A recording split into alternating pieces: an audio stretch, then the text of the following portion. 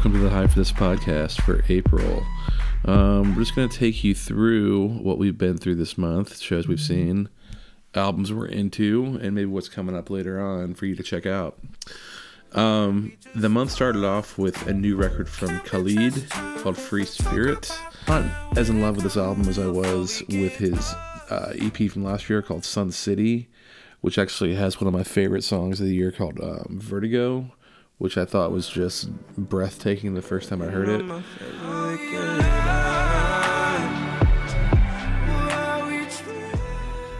This album hasn't been reviewed that great, but it really doesn't matter because Khalid currently has 50 million monthly listeners on Spotify, which is actually number one in the world, which is a lot.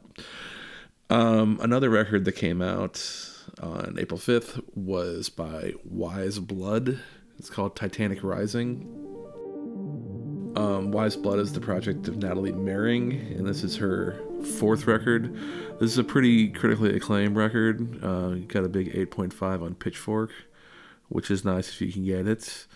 And has a great track called Movies, which the reason I downloaded this record is I actually Shazammed that song. I still can't remember where I did that, but it's an interesting record, worth checking out. Another big one, of course, that I've been listening to a lot in the car is Lizzo, 'Cause I Love You. Speaking of Pitchfork, Lizzo had a pretty tense reaction to the 6.5 she got on the website, which I don't really blame her. It's a fun record. It's really cool. The New York Times actually just did a diary of a song for the song Juice from the record, which is pretty fun.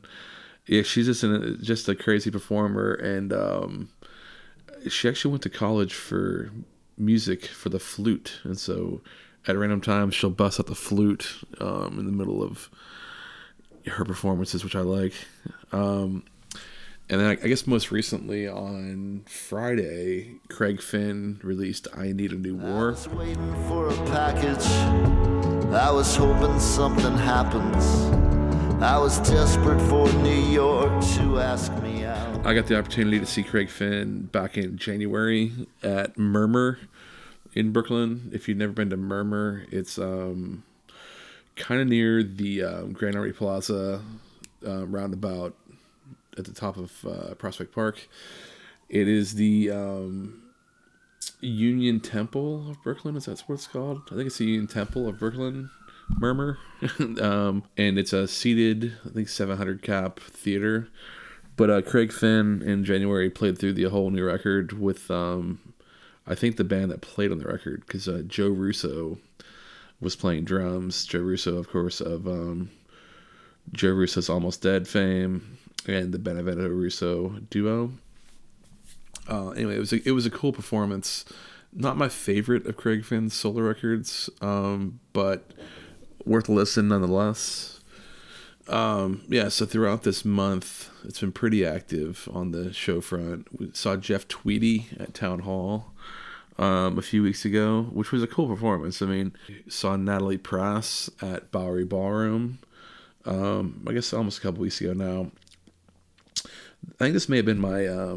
No, actually, I saw X-Hex, I guess, earlier in the month, too. I haven't been to Bowery Ballroom in a couple years, which was weird.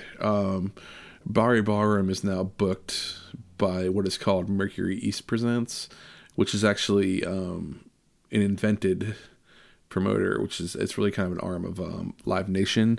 It used to be booked by the Bowery Presents, which is, for a number of years, was the main promoter for most shows. Most shows in town that had an indie tilt to them, a lot of the music I listen to, and a lot of the venues that we go to that aren't Madison Square Garden, that are like 3,000 cap and below. Anyways, Bowery Presents got bought by a 50% stake of them got bought by AEG, the concert promoter. And with that, they actually severed their booking relationship with the Bowery Ballroom and the Mercury Lounge. So anyways, Bowery Ballroom's been booking not, in my opinion, the greatest lineup for the past couple of years, but it's just so happens that this month I ended up there quite a bit. So we saw Natalie Prass. That show was pretty good. Interesting that we ran into the cast of Backyard Envy from Bravo there, which was funny. I don't know what their relationship is to Natalie Prass, but there was a lot of action on Instagram that day and after with Natalie Prass and them. I guess they're friends. Really cool show I saw a couple weeks ago was Broods at Irving Plaza.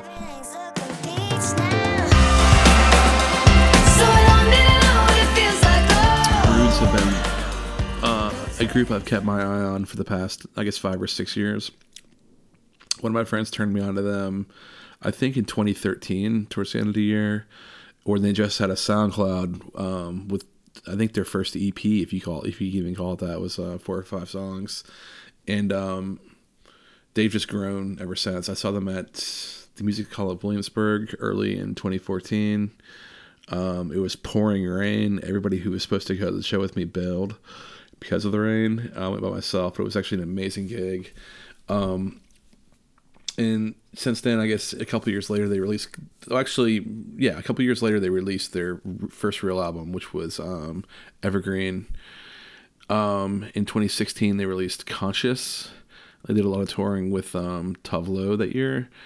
And then this year, they're back with Don't Feed the Pop Monster. And so it was cool to see them at Irving Plaza, which was a mega sold-out gig. But they actually really burned the house down, if I must say so myself. Their stage presence is amazing.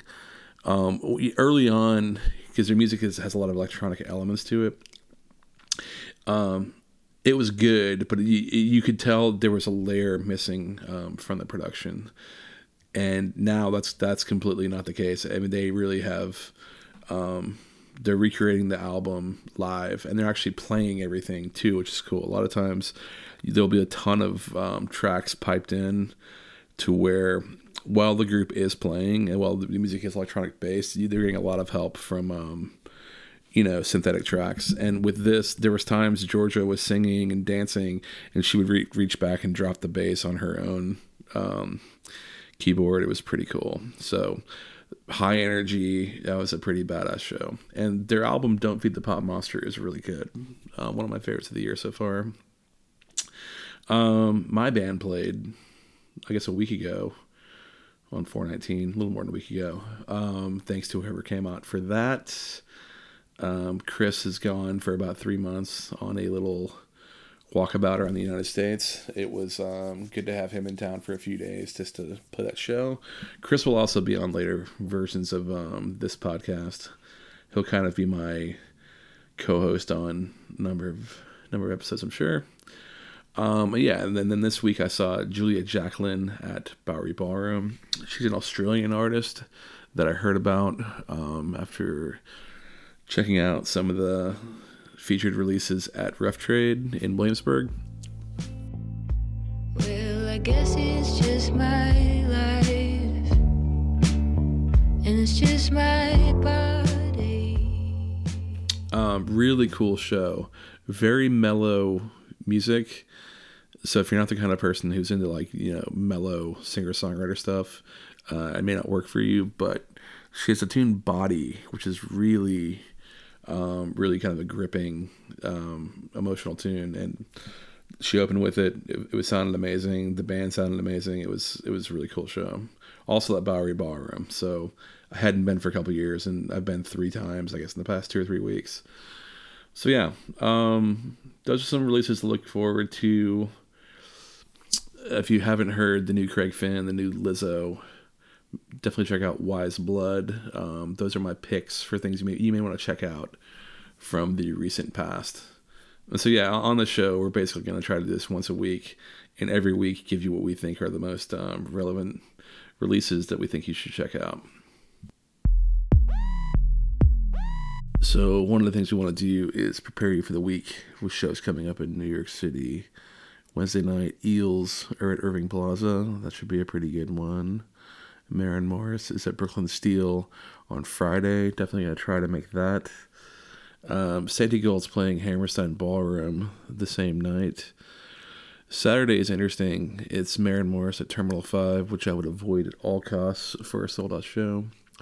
Sharon Van Etten is playing the newly reopened Webster Hall, which has been open about, I guess, a week now since Jay-Z. Well, actually, it will have been a week when she plays. Jay-Z played Friday night for the kickoff reopening of Webster Hall. I will actually be at Pioneer Works down at Red Hook on Saturday night for Justin Vernon and Aaron Desner's group called People, which is kind of weird. They spell it kind of upside down and with 3s for the E's and stuff. It may have been confusing when you see it, but they're behind Vernon's latest project called Big Red Machine. Big Red Machine had a great record last year. It didn't get a lot of hype. And actually, I was unable to see them as they only did one Terminal 5 show the same night. I saw Boy Genius at Brooklyn Steel, which is a decision I'm glad I made. But anyways, that's looking like a pretty stacked weekend. Sunday, Vampire Weekend is actually playing an all-day show at Webster Hall. It even includes morning bagels and cream cheese. Apparently 3 sets. One of the sets is going to be their entire new record, which is called Father of the Bride. And then somewhere in there's a pizza party. I tried to get tickets to this. Ticketmaster had a special sign-up where you could enter all your information, including credit card, and then if they picked you, they'd go ahead and charge you. I was not chosen for that. Was not happy about it. I actually saw Vampire Weekend at Webster Hall in early 2010, I guess it was the kickoff show for Contra. They actually did 3 shows, if I remember correctly. One was at the United Palace. I can't remember where the third was, but that was actually one of the first times I ever bought fake scalp tickets. Was outside Webster Hall for Vampire Weekend to see the Contra. I did get inside. It was a miracle. Me and another guy both bought fake tickets and managed to get inside when some promoter who was there came outside, and I don't know why asked if anybody needed to get in because he'd been screwed on some of his guest list slots. So we got in. It was a miracle. That show was amazing. Anyways, I wish I was going to the one on May 5th on Sunday, but I'm not. So anyways, probably gonna hit Eels on Wednesday, probably hit Maren Morris on Friday, and hitting Big Red Machine down at Pioneer Works, which was not sold out, which is actually kind of shocking. I think just because people are confused about the whole People project and what that actually means, but it's Big Red Machine on Saturday. That should be cool. So that's the concerts for the week.